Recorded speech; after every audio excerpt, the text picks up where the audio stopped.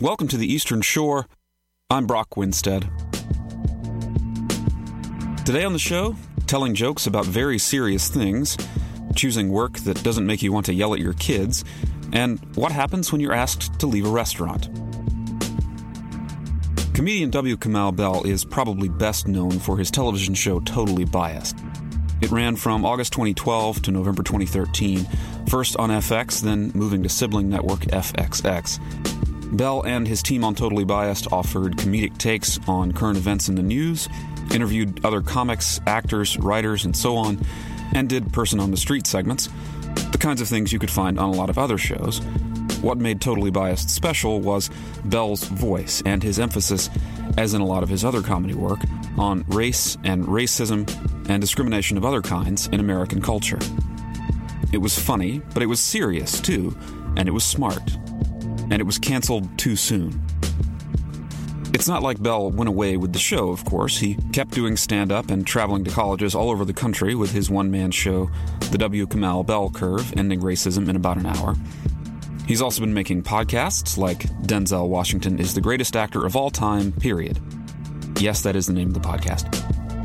In all of these venues, Bell has continued to have funny but also serious and smart conversations about race and racism and increasingly intersectionality, the way that different systems of discrimination and oppression overlap and reinforce one another. Earlier this year, Bell found himself in something of a teachable moment after an incident at a cafe in Berkeley where he and his family live. He had been standing outside talking to his wife, who is white, and several of their friends when he was shooed away by the staff. His offense appears to have been something along the lines of standing while black. If you have no idea what I'm talking about, keep listening, because W. Kamau Bell and I talked about the Elmwood Cafe incident, and what happened after, and what is still happening as a result. We also talked about his upcoming return to television, what else he's up to in comedy, and a local event coming up later this month. He's putting on a kind of live talk show in Berkeley that will also be broadcast on public radio station KALW 91.7. Oh, and I want to thank KALW for, in a roundabout way, making this interview possible. I'll explain that at the end of the show, but now, here's W. Kamau Bell on the Eastern Shore.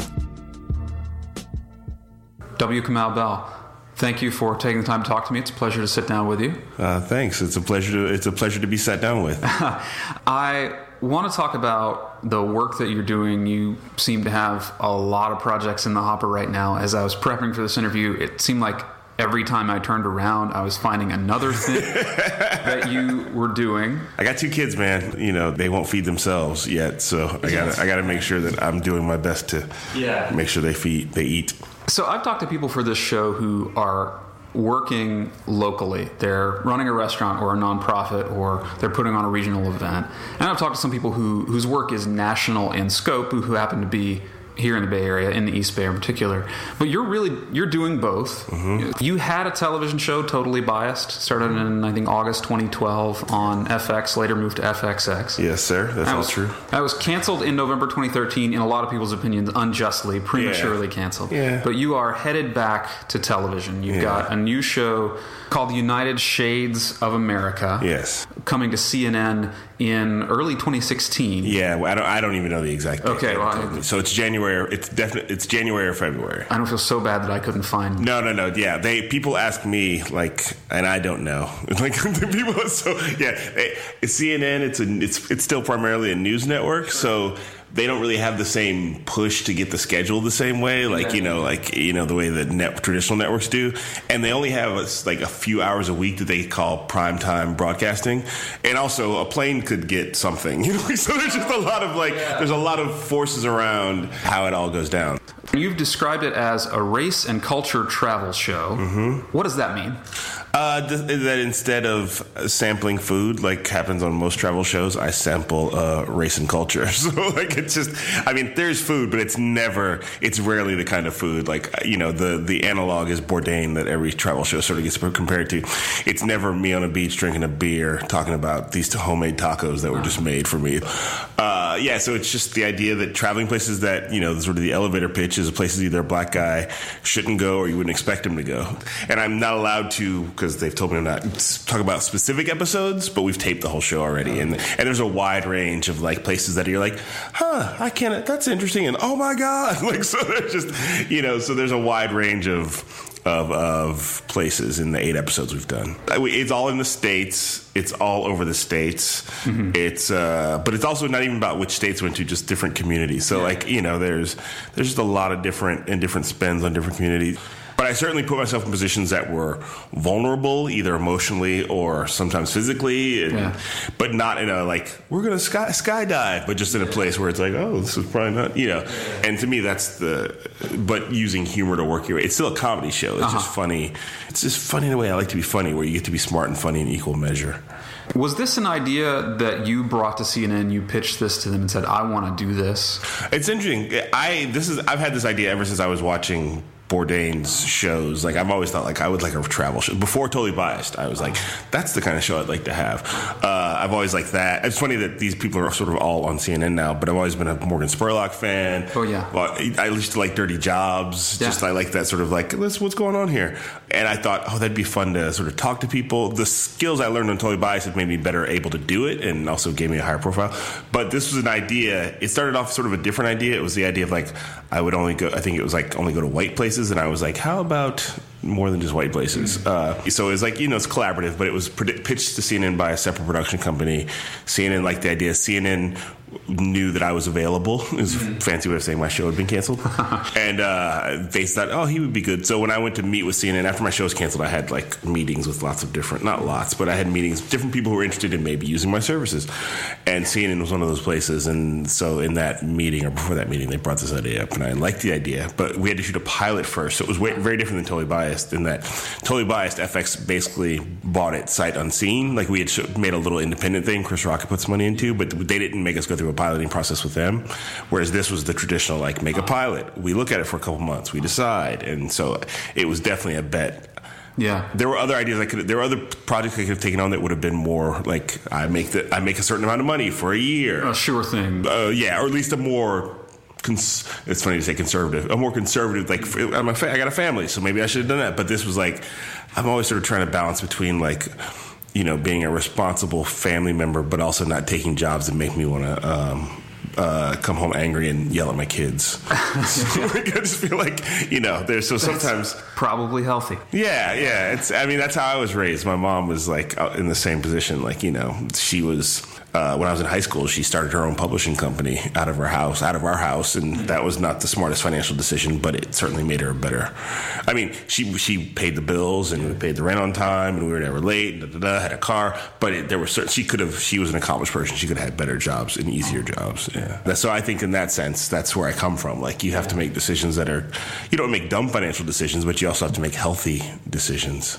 So I know that you did a segment, this has already been online and on air, a segment for CNN at the Iowa State Fair, which of course is a big target for presidential campaigns, and that was sort of the focus of this. Yeah. Was that kind of a sneak preview?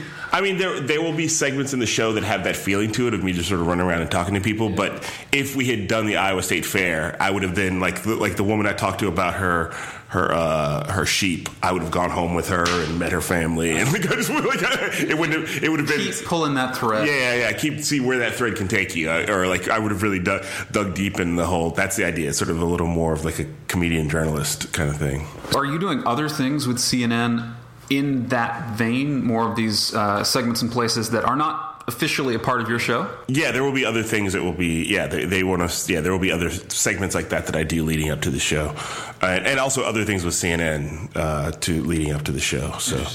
CNN's it's a machine. It's a huge network. It's not only CNN, it's Turner Network Broadcasting. It's like I went to what they call the upfronts, where they sell their thing to the advertisers, and they sort of bundled all their networks into one. So it's like CNN, TBS, TNT, the Cartoon Network, True TV. There's a whole range. There's a galaxy. Yeah, there's a whole galaxy. Yeah, so CNN is a big part of it because CNN is a big network, but on some level, it's also TNT probably generates more money than CNN. Like just by showing reruns of Con Air, and having the NBA contract and all that kind of stuff. So, so it's corporate America. Was this your first time having to kind of fit yourself and what you do into a machine that size? No, FX was very much like FX is a part of Fox, and that's a whole thing. But anytime this is what I've learned over the last few years. If you're making television, it is a machine. As much as I may want some things to be about my feelings, it's also like, well, we taped today at 4:30. So if you could get your feelings decided, so here's a Kleenex. Add jokes to your feelings, then we can get out there. But right. It's an inefficient way to make art. So, which doesn't mean you can't make art on television, but generally, the best art on TV comes from like Breaking Bad's a great example. That's Vince Gilligan's show. Everybody who works on that show is working through Vince Gilligan. Nobody comes in there and goes, Vince, I like how you're doing it, but I don't think that person gets fired. Unless they present a point that he goes, oh, that's a good point. But you can't come in there and, The Daily Show is a great example. That show was just a TV show. Jon Stewart turned it into art. But even he talked about how the first two and a half years of The Daily Show, he really had to fight to get it into his voice. Huh. And, not many people get 2.5 years to do that. Yeah. I feel like, and then when I heard that, I was like, oh, because I wasn't totally biased. It wasn't an existing show like The Daily Show was, but it was still like we were building it up, and it felt like I was still sort of, as we got canceled, I was still fighting to get it into the place I wanted it to be in. You said a few minutes ago that certainly Totally Biased gave you a higher profile, and that made it easier to go have meetings with people like CNN, or networks like CNN. But you also said there were some skills that you got out of that helped propel you into the next show. Mm-hmm. Skills like what? One is about what all the jobs are. I went into FX not knowing what an associate producer was versus a producer versus a segment producer versus a field producer. So there's a vocabulary. Yeah, there's just the whole, so you know who to ask for. We need one of those, a story editor. The one who does the thing. Yeah. And what an editor does versus what a post editor does. And, it's like there's a whole, there's a vocabulary that I feel like doing Totally Biased, I basically got an associate's degree in TV production. Not a bachelor's, but an associate's degree. I still need a little more. So I know all the I know all the verbs and all the terminology, the technology. And then the other part is I hadn't done a lot of man on the street stuff until I did Totally Biased. So I got to go out there. The first day I went out there, I was scared. Can I say shitless? You can say whatever you want. Yeah, I was totally oh, how does this work? And I look at that clip and I can tell that I was a guy who was how do I ask tough questions? I didn't want people. I hate man on the street segments generally because usually they're making fun of the people's stupidity or trapping them into doing something where you just are making me look stupid. But I'm not really stupid. You're creating an environment through which I look stupid, right? But that's what most of man on the street stuff is sort of making fun of people, and I hate that. It's my least favorite sort of humor when it's if you're making a target out of somebody who was just living their life, you know what I mean? I always felt the difference between punked and most prank stuff is that punked is making fun of people who are already in the public space, so a little bit well, that's what you get. And it's also produced by a celebrity, so he sort of knows what he can and can't do, and it's also, but if you're just yelling at strangers who are trying to live their lives, I just feel it always really bothered me. So the first thing we did on Totally Biased was this piece. The first Man on the Street piece was about the stop and frisk policy in New York, which was a huge controversial fraught thing we did in Harlem, and I was these people are going to think I'm making fun of stop and frisk. But over the course of shooting that, I became clear oh, there's a way that I can do this. And then once they edited it and I looked at it, it's funny, once I saw them editing it, I go, oh, I know what I can do next time. And then by the time you get to a piece we did Anything to Say to a White Guy, which is me and this guy Ethan Berlin, who also works on United Shades of America, going out together and talking to people about race relations. It's just we were totally in the zone. And not that it didn't go, it's whatever, didn't get a trillion views, but I can watch that over and over again and go, we know how to do this. Yeah. So you just had to kind of have that first dip in the pool, just to learn how to swim, just to learn how to have a conversation with somebody who didn't know they were going to talk to you 5 minutes before you stopped them on the street. So just to learn how to sort of calm people down, get to a thing, tease it out, have a back and forth. Let them be funny, which is always better anyway. And then also how to be funny, make fun out of a situation without making fun necessarily always of a situation. A lot of times you get pressure to do the thing that other person did. And it's I just don't want to do it that way. And if my way doesn't work on TV, then I won't work on TV.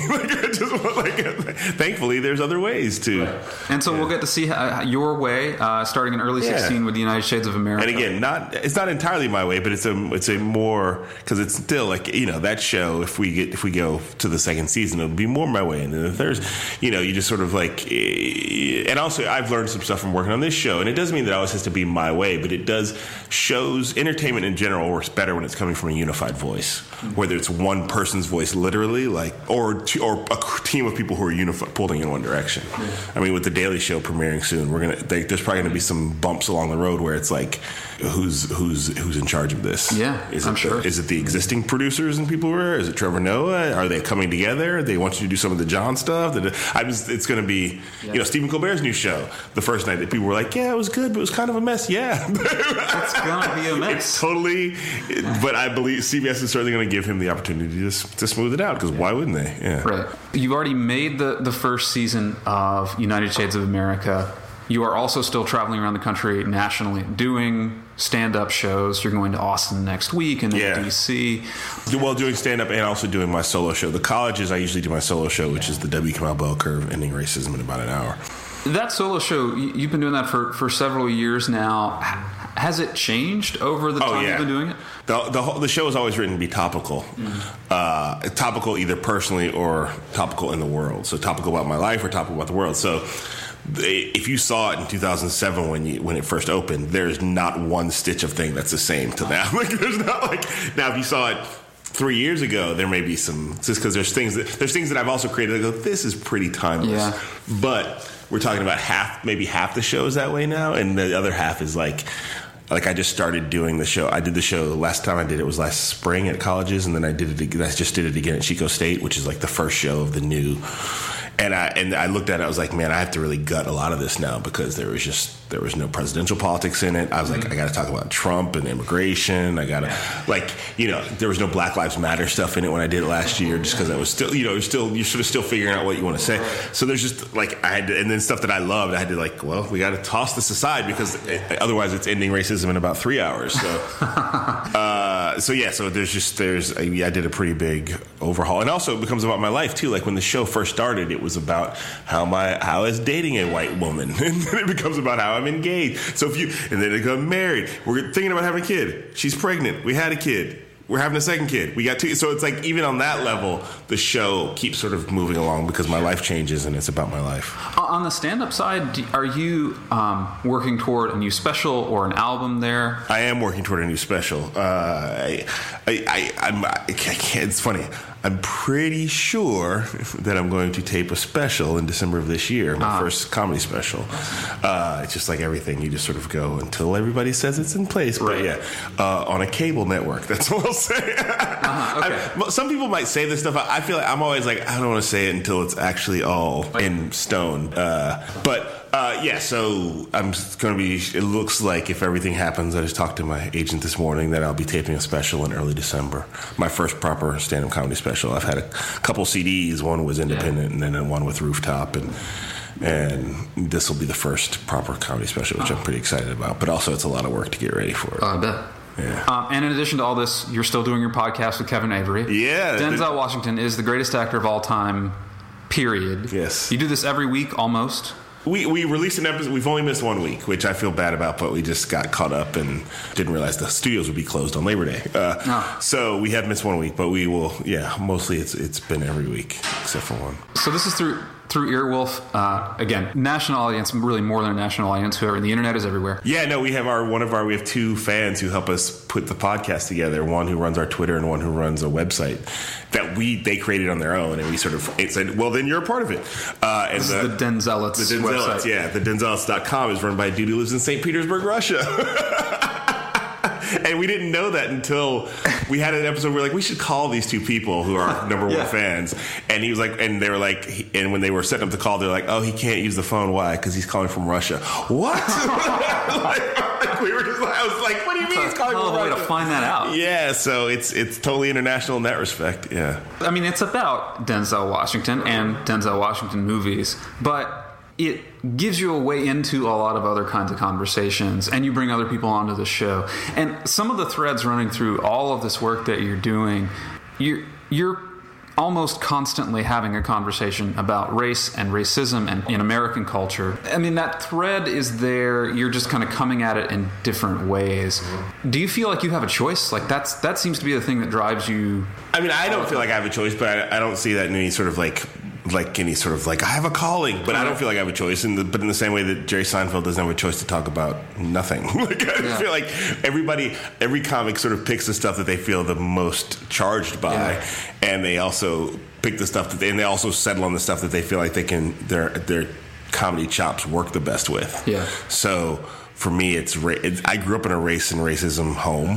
So when I started doing comedy, I was doing comedy about lots of stuff, but then that sort of became a thing that kept coming back to me. So at this point, I mean, I'd like to say at this point, it's also become more about intersectional politics too. Like just so like when, like on the podcast, we talk a lot about race stuff, but there's also we talk on the working black actresses, like, that's, which to me, it's race, but it's also about women in Hollywood. Yeah. And then in my stand-up act, I'm really always like working to make sure that like there's a piece of my act now where I talking to my oldest daughter, Sammy, about Caitlyn Jenner. So it's like, because these are things I'm thinking about anyway. So for me, it's race is sort of the core of it, but it's also just, oppression and culture. I don't want to. It's a lot about like the conversation about race. But for me, the thing that happened when I moved to the Bay Area is I started having a lot more oppression conversations that weren't just about race. When did you move to the Bay Area? 97. Okay, from Chicago. This is home now. I mean, you. Oh yes. I mean, I was born in Palo Alto. I just didn't grow up out here. But yeah, this is absolutely. Yeah, this is home. Yeah. Here in this place that it feels like home and is home to you, and clearly has influenced the kind of work that you're doing, the kind of conversations you're having. You are also doing work locally that's about having those same kind of conversations. Mm-hmm.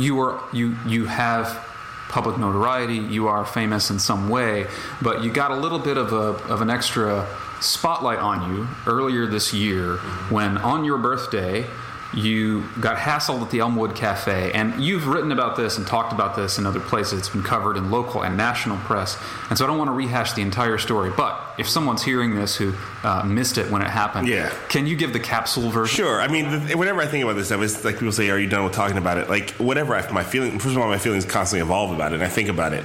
It's except the Elmwood Cafe story comes up in my brain often enough, and I also know that, like, 99% of the world has no idea. 99.9%. So I always know that every time I tell it, somebody's like, "What?"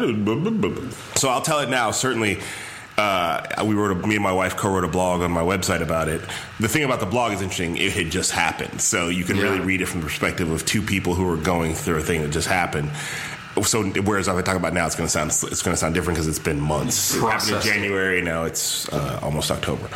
But before I came here, I just had a meeting about a meeting about community events and race and racism, and basically that comes out of that event. Out of that. So I'm still doing the work around that. Basically, the capsule version is there's a cafe in the Elmwood district of Berkeley, which is a very gentrified boutiques and fancy coffee shop section of Berkeley.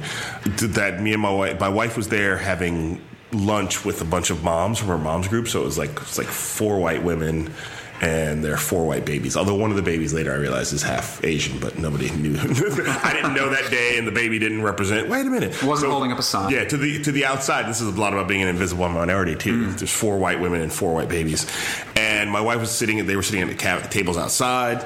And me and my wife had talked earlier. We'd actually had breakfast at the Elmwood Cafe earlier that day. And I went to go do work at Cafe Roma down the street. And then I was on my way back. She's like, I'm still here. I went back for lunch. I was like, man, you love that place. She loves the Elmwood Cafe. She loved the Elmwood Cafe. But so I went back, and they were sitting outside. And my wife waves me over, and I walk over. And I'm talking to them for a couple minutes. And within a couple minutes, there's a knocking on the window, like a rap. And I look up, and it's somebody who works at the cafe basically looking at me like and nodding her head as if to say, get out of here. Like, sort of like it's hard to do in a podcast, but looking at me in his way to go, get out of here. Like, clearly mad, shakes her head to the side in the way that when you want to tell somebody to scram is what it said. And I had a moment, like, and I knew what she meant. She was talking to me. It was because she was looking at me, and I had this moment like, what just happened? And my wife looks at me, can tell that something just happened, and she thought it was somebody like, it's my comedian Kamau, my fan, because that people recognize me on the Bay Area.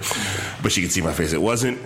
I stood there for a couple seconds thinking I should leave just because, but then also my wife and my 13-week-old baby are there, and also I kind of wanted to see how it played out. Yeah. Later I found out another woman came out. I thought it was the same woman who sort of came outside to sort of shoo me along.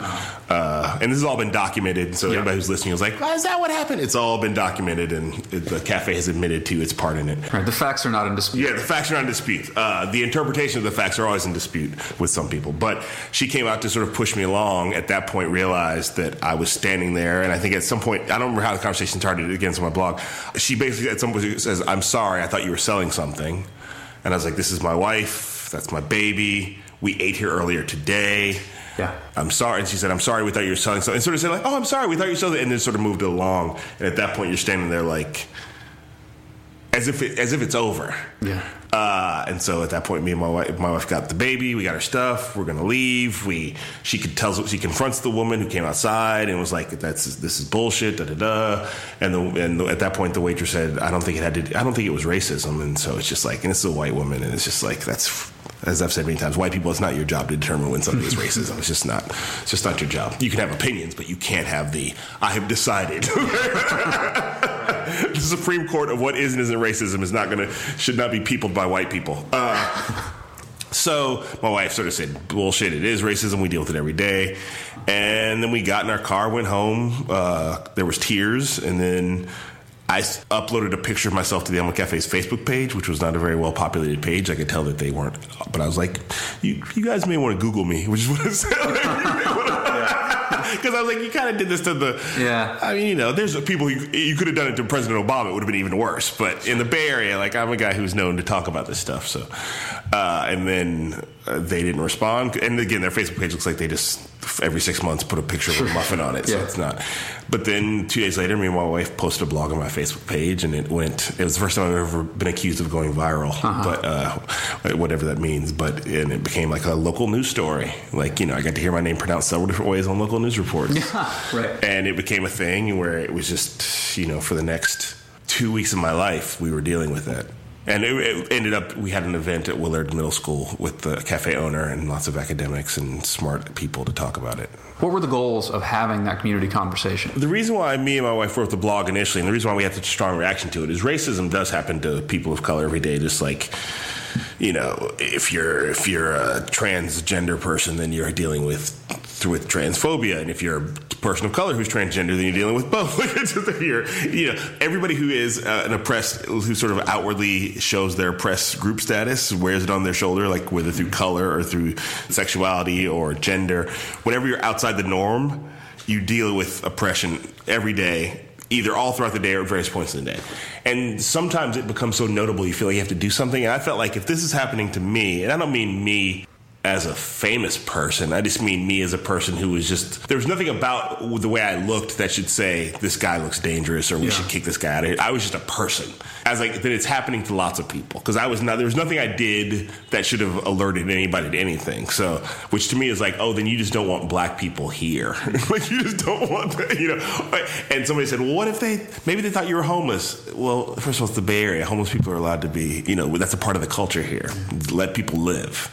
And that doesn't make it not racism either. So for me, it was like creating a place to go to sort of talk about our story, but then also get it out like this is what happens in the Bay Area. Also to highlight the fact the Bay Area, specifically Berkeley, is supposed to be this hyper liberal, super progressive, so liberal it's ridiculous. And if it's happening here, then it's happening everywhere, but it's got to stop here. Like, we can... There's times where racism has happened to me in places where I was like, I'm going to let this slide, because you just go, what am I going to complain about? But it felt like in the Bay Area, we moved back here. We chose to make this our home. We chose to return home. I can't let it slide. And also I can't let it, because I don't want other people to think, I would have hated if we had let it slide and somehow that story had come out from some other way. Yeah. And then people thought that I wasn't living to my principles. Like, to me, it felt like I have to walk it like I talk it. So whether I wanted to or not, I had to make something out of it. And there was talk at the time, back in March, when you did the community forum, about keeping the conversation alive and setting up an implicit bias training initiative. Where did that go? These are all good questions. It's funny. I just had a meeting about this morning. So that night of the event, Michael Pierce, the owner of the Elmwood Cafe, announced it as if it was our thing in implicit bias. He said "we" a lot, and it was not. He had told me he was going to do it, but the night of the event, I think, and this is the first time I've talked about it this way. He said "we" a lot, and I was just like, "No, you own the business." I said, "If you need my help, then tell me what you need, and I'll do what I can. But that's not my program." Mm-hmm. So that night, he kept saying "we," me and Kamau, and I was like, well, and so believe me, I checked in with him several times about like what's happening with that since we're doing it. And to quote, I think it's a famous street joke. What do you mean, we, white man? Exactly. I think it's what the Lone Ranger and Tonto. That's right. We're in trouble. What do you mean, we, white man? Yeah, exactly. So he said we a lot. So I checked in with him and. I'm trying to be as nice about this as I can. We're both busy people. He owns a cafe. He's also doesn't work at the cafe often. Apparently, he's often in the field doing other social justice work. That's what he says.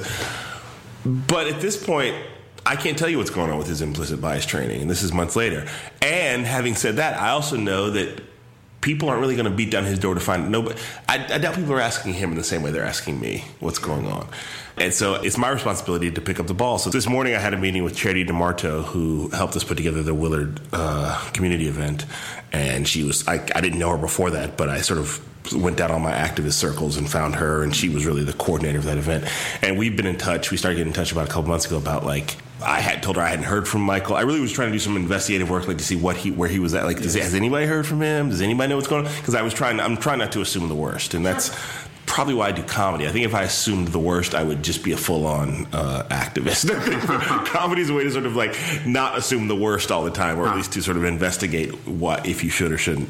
So I reached out to her, and then she was like, "Yeah, it's not like." I mean, she said she had talked to him and said he's working on it, but there's nothing we can. He's not showing us anything or willing to show anything. He goes, "Look at what we've created." Yeah. So we, amongst ourselves, and with some of the people who helped to put together the Willard thing, are going to start doing community conversations on race. More like the Willard event. Yeah, but in a more regular, smaller format. So not like that was really a panel, and we want conversations.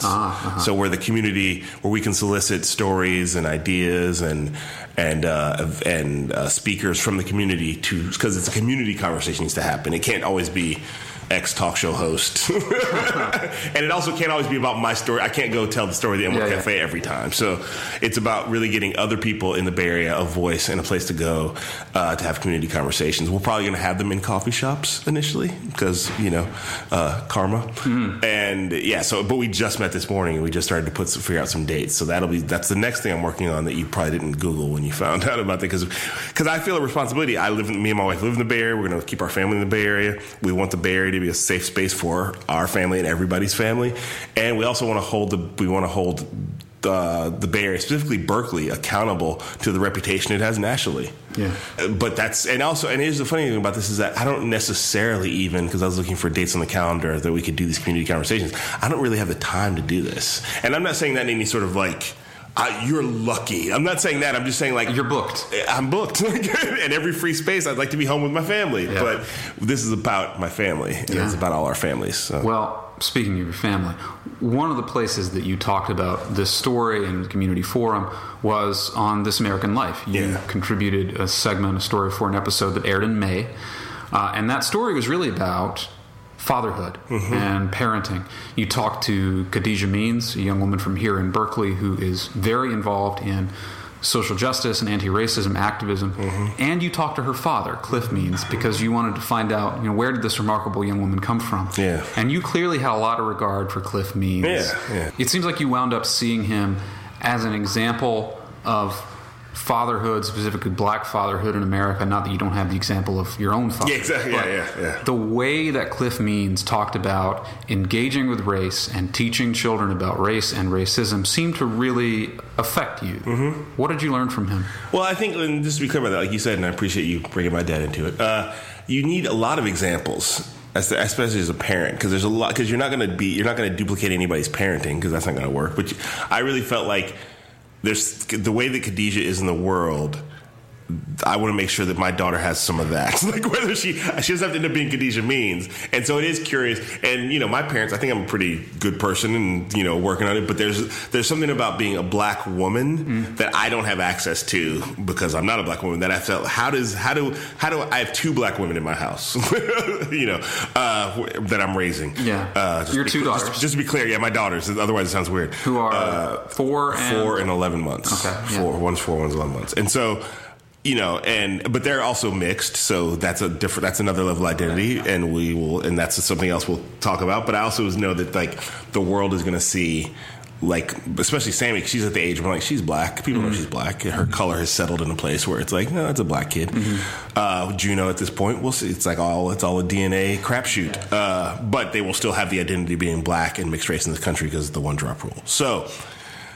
Like, I was really curious about where does that come from. And Khadijah also has all the strength, but also all the good humor and lightness that I think is also helpful when you're dealing with oppression. Like, if you get too caught up in the anger, then not that that's not effective, but it also is like, then you're a heavy person. Yeah. Yeah. So meeting her dad it's great to have that example of a way to do it. And also, there's a big piece of that for me. It was like people like Khadijah's dad often think I'm basically full of shit because I'm a comedian. Like, oh, you're talking about race and don't see me as being a part of a car. They think you see it all as a punchline. Yeah. Or they also, because I'm married to a white woman, somehow I'm not keeping it as real as I could be. And so to talk to a guy who felt as real as that dude was, and who also didn't exclude me from the conversation and was very open in a way that, clearly didn't know what he was getting into. It's funny to go, this American life is so huge. Not if you've never heard of it before. And so, that he did it for his daughter. And that's a big thing too. Like, if my daughter wants me to do this, I'll do this. I'll give it a shot. And so, which I am with my daughters too. Like, all right, Sammy. Yeah, let's do that. See, the thing he said at the end of the piece, which is the part, because we talked to him for like an hour. So that we could have just released an hour-long conversation with Cliff Means. The part that I was really committed to getting in the piece was the part at the end where he said, because this is in the middle of Black Lives Matter, having protests here in the Bay Area, right down the street from our house. Like, the whole idea of, like, am I doing the wrong thing by focusing on this stupid thing in this cafe? So the part that I really advocated for to get into the piece that wasn't in the first draft of the piece was the part where I said, what do you think about me sort of pushing against the softest part of racism, bad service at cafe? And he was like, man, I don't let anything go. And for me, that was like, thank you, we can go now. Because sometimes you feel, there's an expression, get in where you fit in. I feel like sometimes you feel like I should only go out for the big marches, or I don't want to look like I'm complaining. And, this oppression thing happens at all levels. And you can't, I feel like part of my job is to remind white people that, like, it ain't all cops killing black people. Just because you're not a cop killing a black person doesn't mean that you're not experiencing the benefits of racism, or that you're not participating in the oppression of racism. So, but doesn't mean you're the worst person, but you need to be able to own up to the fact that, like, yeah, I have done things in the same way as a man. I have had when I got to the Bay Area, sexism was one of the big talks some of my friends had with me about, like, just because you don't say the worst things doesn't mean you're the best. So I feel that same way about racism. Just because you're not the head of the Klan doesn't mean you're not causing some problems. Yeah. So these community conversations you're putting together here in the Bay Area, is that the direction you're taking, kind of trying to get at what racism can be and what it looks like? It's not just cops killing black kids. I mean, I think we want to get, the breadth, I would say. That, and also, this is true of a lot of, people in the Bay Area. Let's put a lot of white people, that because a lot of us move out here to have a curated life. Like, I want to get away from my hometown that was filled with oppression and dumbness and ignorance and bad food. And I want to go to where every morning I'll go to this coffee shop, then I'll go to that yoga class, then I'll go to that lunch spot, and I'll get a job at that nonprofit, and then at the end of the day I'll go to that, whatever. And so you have this really curated life, and you sort of walk down the street feeling like you've graduated into awesomeness. And then not realizing that all around you are people suffering and feeling oppression. And some of that oppression is because when you moved into the neighborhood, their rent went up or they got kicked out of there. And to me, it's just about reminding everybody that we all live in the Bay Area together. And you can't act like this is the best place on the earth if you're not aware. And it may be the best place on the earth because the earth has some pretty shitty places. But you have to accept the problems and the challenges out here. while also thinking it's the best place on earth. So you have to, and so this is, to me, it's about crossing streams in the way that Ghostbusters says you shouldn't. Shouldn't do, yeah. Yeah, never, which I think sometimes you shouldn't cross the streams, but I think you should only cross streams if you're, a lot of times we're crossing streams online, like on Twitter. Fuck you. Well, then fuck you. Well, you're the worst. Well, you're the worst. Like, that's not helpful. So let's get in the room where people aren't as likely to hide behind their invectives and avatars. Yeah, their egg. So yeah, to me, it's about. That's why the Willard thing. Probably 90% of the people in that room the night of the Willard thing vote for the right people, support the right causes. But that doesn't mean that they're being friendly to the old black lady who lives at the end of the block. Yeah. You know? So to me, it's like, it's all of it. It's all of it. And it doesn't mean that they don't just pay lip service to togetherness, that they're not actually participating in, like, making everybody have a more equitable life. Yeah. You are doing something else locally that I'm intrigued by. Kamau Right Now. Yes. And this is a show you're putting together with KALW, the San Francisco-based public radio station. Yes, sir. You are describing it as a live radio talk show. So you're doing this on October 29th at the Freight and Salvage right here in downtown Berkeley. Yeah. KALW is broadcasting it live? Live, yes. So what is it? It's, for people who liked Totally Biased, it's my sort of retake on a show where I get people together and we talk about the issues, and we're still booking the guests, but it will be a live conversation with, and it might be people in the audience, will be people on stage, we'll book some guests, we'll have some pre-taped pieces, but it's the idea of, like, still wanting to scratch that itch that I got on Totally Biased of, like, what's going on now? Like, right now, if we were to do the show right now, we would have to talk about so this Pope thing. Is the Pope good? Should I be excited? I'm not a Catholic.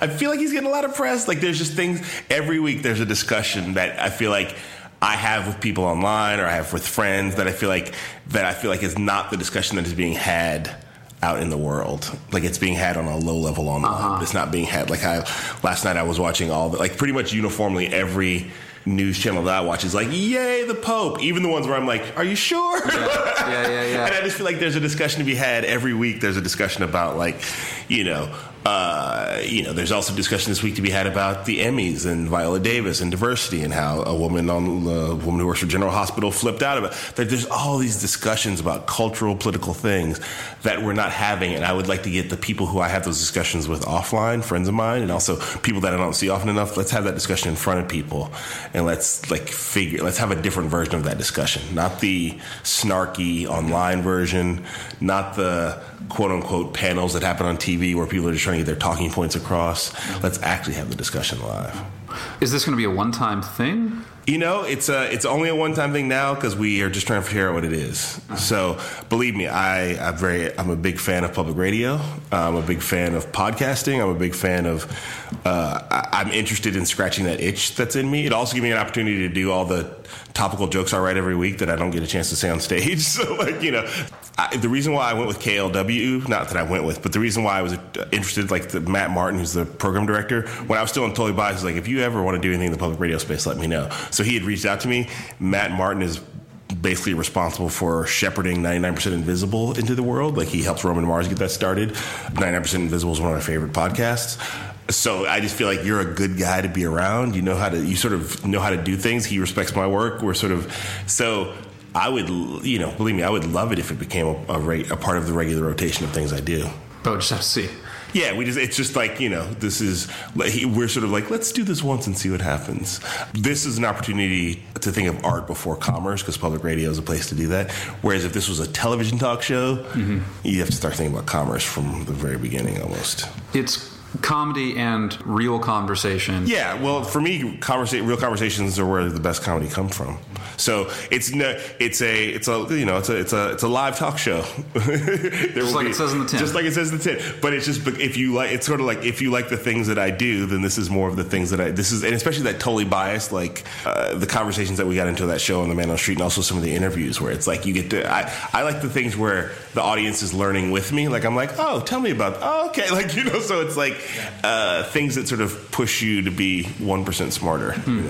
That, again, is October 29th. That's a Thursday night at 7 p.m. at the Freight and Salvage here in Berkeley. You can get tickets on your website, WKamaubell.com. thefreight.com or at thefreight.org. Yes. If people want to rush out right now whenever they hear these words and go get them. Yeah, no, it's going to be a lot of fun, and we're still figuring out what all the pieces are. But it's certainly there's a model for sort of talk shows based on sort of panels that I see on TV all the time, and I'm like, I've been on those shows, and it's so, even in its unscriptedness, it's so scripted, and I just want, and public radio is a space where you can hear people have conversations, and so I just want to have the conversations I want to have are just generally I want to have funny ones no matter what the subject is. Yeah. So it's just creating a space where you can have a real, like the kind of conversation you have with your friends at a party, like where you're like, people are being respectful, but they're also letting it fly. Yeah, right. Well, but if it's going to be broadcast live on radio, that's going to put some interesting boundaries around things that I don't think you have to. First of all, I don't think you have to swear to make things interesting, so I don't think that's, but I do think that like Matt he's the one who wanted to broadcast it live as it aired. I was like, we tape it on Wednesday and we air it on Thursday. No, he wants it to. Matt is really interested in you got to listen now while it's happening, because he's from the radio background. So listen now. We've talked about I think we'll podcast it, but I don't know. Right. He wants it to be a thing where everybody's huddled around at radio at the same time, and we're all tweeting together, and we're all talking together, and we're all sort of sharing the things, and maybe that stuff affects the event, so that if somebody sends some tweet out, we're like, this person just said this. We should, that it will actually help. It'll stoke the fire. Yeah. And for me, that's the way I work best, when I feel like it's like, let's see what happens. The best shows I ever have in stand-up is when I go on stage and go, let's see what happens, instead of like with some sort of agenda of like, I know I'm going to kill, or I know I'm going to eat it, So. Yeah. I would love to have a day job in public radio. That's what this is about. If this ends up, I'm going to be very clear about that. If this becomes a once a week thing and it fits into my schedule, then I've mission accomplished. It's a lot of fun talking into microphones. Yeah, it is a lot of fun talking into microphones, and it's a lot of fun talking into microphones when you have a sort of a roadmap, but you don't know exactly what to say, how you're gonna get there. So you are in show business, broadly speaking. Yeah, that's what it says on my tax forms. And you travel, but you live here in the Bay Area. I know you were in New York when Totally Biased was in production, but you moved back here when it ended. Would it make your life easier if you lived in New York or LA? No, it'd make my career easier. It'd make my life harder. If I lived in LA, I would have access to go to more meetings, and I would be probably going out to the comedy spots and circulating and meeting the new up and coming comedians, and also establishing myself with the current comedians, and also getting ties with the older comedians. And so there'd be a career benefit, certainly. But when we were in New York, the hard part is we felt alone and isolated from our family and friends. Like, we made friends there, but just New York was a hard city. Your friend, your good friend that you like lives in Queens or something. It's just like, well, I guess I live in Manhattan, so see you at the holidays, It's, whereas in the Bay Area, my wife's from Monterey. 2 days ago, my wife's sister had a baby. She lives in Sacramento. My wife took my daughter off from school. They went to Sacramento, met the baby. Her parents are coming up today to see. They're going to pick my daughter up from school. It's just like a whole. You've got a network of support. I've got a network of support, and then I lived here since '97, so I have friends I've known for a long time now, and I can go to coffee with, and people who know me as a comedian but also know me as a person, and so it's just a much easier. Our lives are better, and at some point, and you have to make a choice. And it's not the smart choice for my career to live here, but it's a smart choice for my life. And it's like we talked about at the beginning, like, you have to make decisions that are good for your life. Like what I've learned from my mom is you have to make decisions that make sure that you don't put yourself in a position where you're a crazy person for money. And that's, my dad might disagree about that. He's like, you can be crazy for like 5 or 10 years, but but for me, it's like I know the kind of person I am, and I know the kind of person I was in New York when we were working on Totally Biased, and that was a great opportunity. But there was times where I was a crazy person, and luckily my daughter is young enough; she doesn't really remember it. But I would hate to be. Me and my daughter are friends. Yeah. And a lot of the reasons we're friends is because I'm not a crazy person. Right. So and me and my mom are friends, and because she's not a crazy person. So I'm trying to replicate that, so that that when my daughter sees me, she's like, yay, as opposed to like, oh, here's that crazy dude who always hands me something shiny because he wants me to love him. Yeah. So I just, this is the same as love. Yeah. So it's very important to me that, like, when I walk around the Bay Area, and people, I'm known in New York and I'm known in other cities, but people here have an investment in me because they know I came from here and I started here, and they remember me at the Punchline on Sunday nights and remember me from an art gallery in Oakland that's closed now or whatever. So the love I get here is nourishing in a way that in other places they're like, oh, you're the guy from The Thing. Oh, I like it. But here there's like it sort of feeds me in a different way. And also makes me feel like then I have a right to stand up with myself here. And I feel like people will get my back and I'll get their back. Well, I am certainly glad you're here. I think the Bay Area is a better place for your presence and the work that you do. W. Kamau Bell, thank you for taking some time out of that work to talk to me. Well, thanks for having me. I'm glad to look at this. Twitter worked. I was just shitting on Twitter, but look at what it did. It brought us into this tiny room. Yes. Thanks.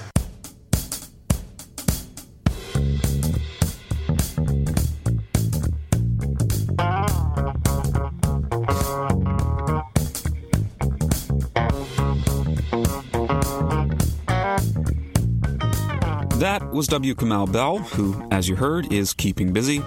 You can check out his calendar, see what he's up to on his website, wkamaubell.com. That's WKAMAU Bell.com. From there, you can also get tickets to the live show he's doing later this month, Kamau Right Now, at the Freight and Salvage in Berkeley at 7 p.m. on October 29th. If you can't make it in person, that show will be broadcast live on public radio station KALW 91.7 FM, also streaming at kalw.org. At the top of the show, I said that KALW helped make this interview possible in a roundabout way. A few weeks ago, they were doing a pledge drive. Nobody likes pledge drives on public radio, least of all the people who work in public radio, I bet. But KALW does it in about the best way you could come up with, which is that they don't interrupt the programming. During the normal breaks in Morning Edition or whatever it is, the announcers make quick but impassioned pleas for donations. Sometimes they have guests to help with that, and one morning, W. Kamau Bell was one of those guests. He was helping Joe Burke make the case for supporting public radio and the station. And he really threw himself into it with an almost reckless gusto. At one point, he said that anybody who donated could meet him for a cup of coffee if they wanted, just not at the Elmwood Cafe. I got on Twitter and asked him if I could take him up on that, but as an interview instead of coffee. And yes, I did donate to the station. I'm not completely heartless. To my amazement, he responded, and to my further amazement, he said yes. And that is why I say thank you to KALW for making this interview happen. Now, this does mean that what you just heard is the first interview I've ever paid for. Sort of. Which isn't something I intend to make a habit of. But it was for a good cause. KALW deserves the support. And if you liked this interview, maybe head over to kalw.org and say thanks on my behalf with currency. They are always happy to take donations, not just during fundraisers. Another site of web that you might visit is the one for this show, tespodcast.com. Check out the other interviews there, subscribe to the RSS feed. You can also subscribe to the show in iTunes or Stitcher. I believe I am required by podcast law to periodically mention that it would be helpful if you rated the show in iTunes or Stitcher as well.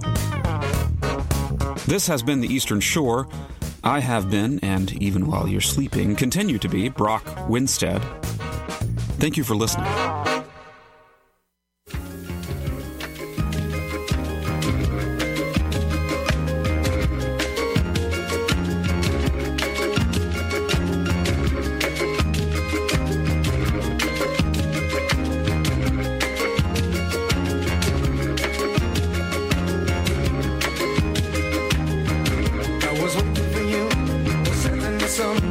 Picture your face on the tip of my tongue.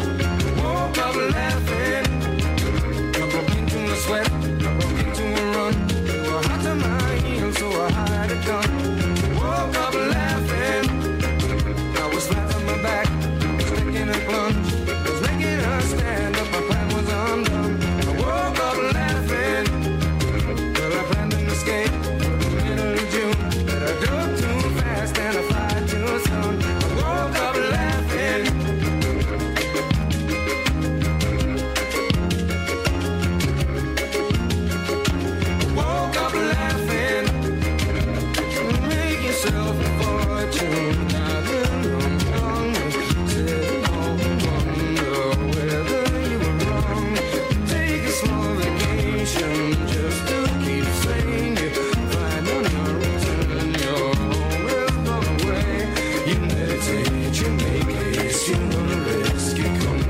face, you pay a bill, you lose face. You're not fully unaware that you're a star and you're fake. If you fall, then you break. You go to war, you make love, you sign out in the box.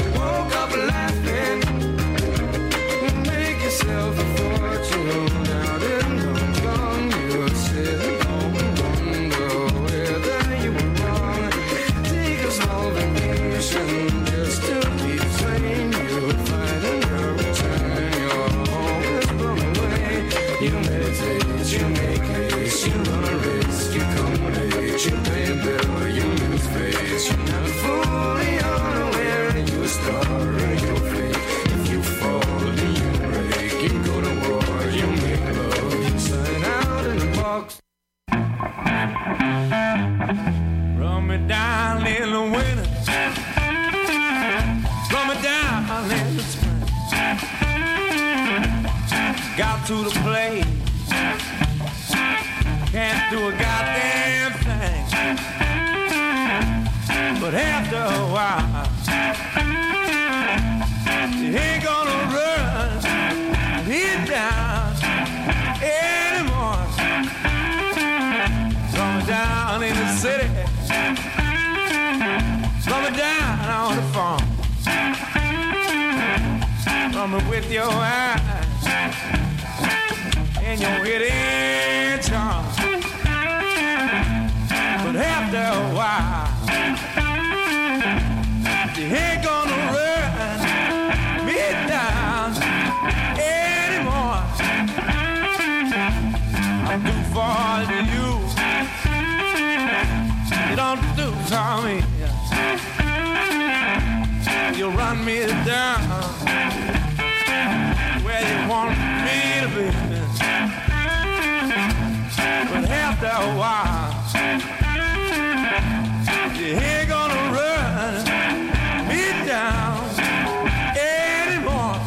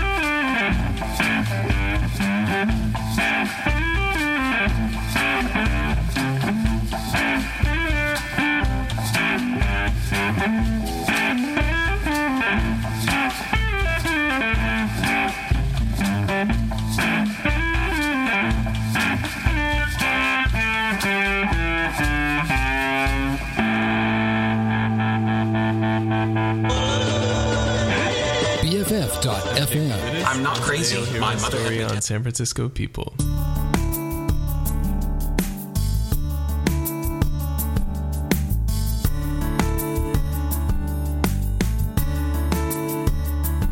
Hey everyone, welcome to San Francisco People. This is Frank Garza, and today's guest is Jake Levitas. Now, Jake is helping to make San Francisco a more enjoyable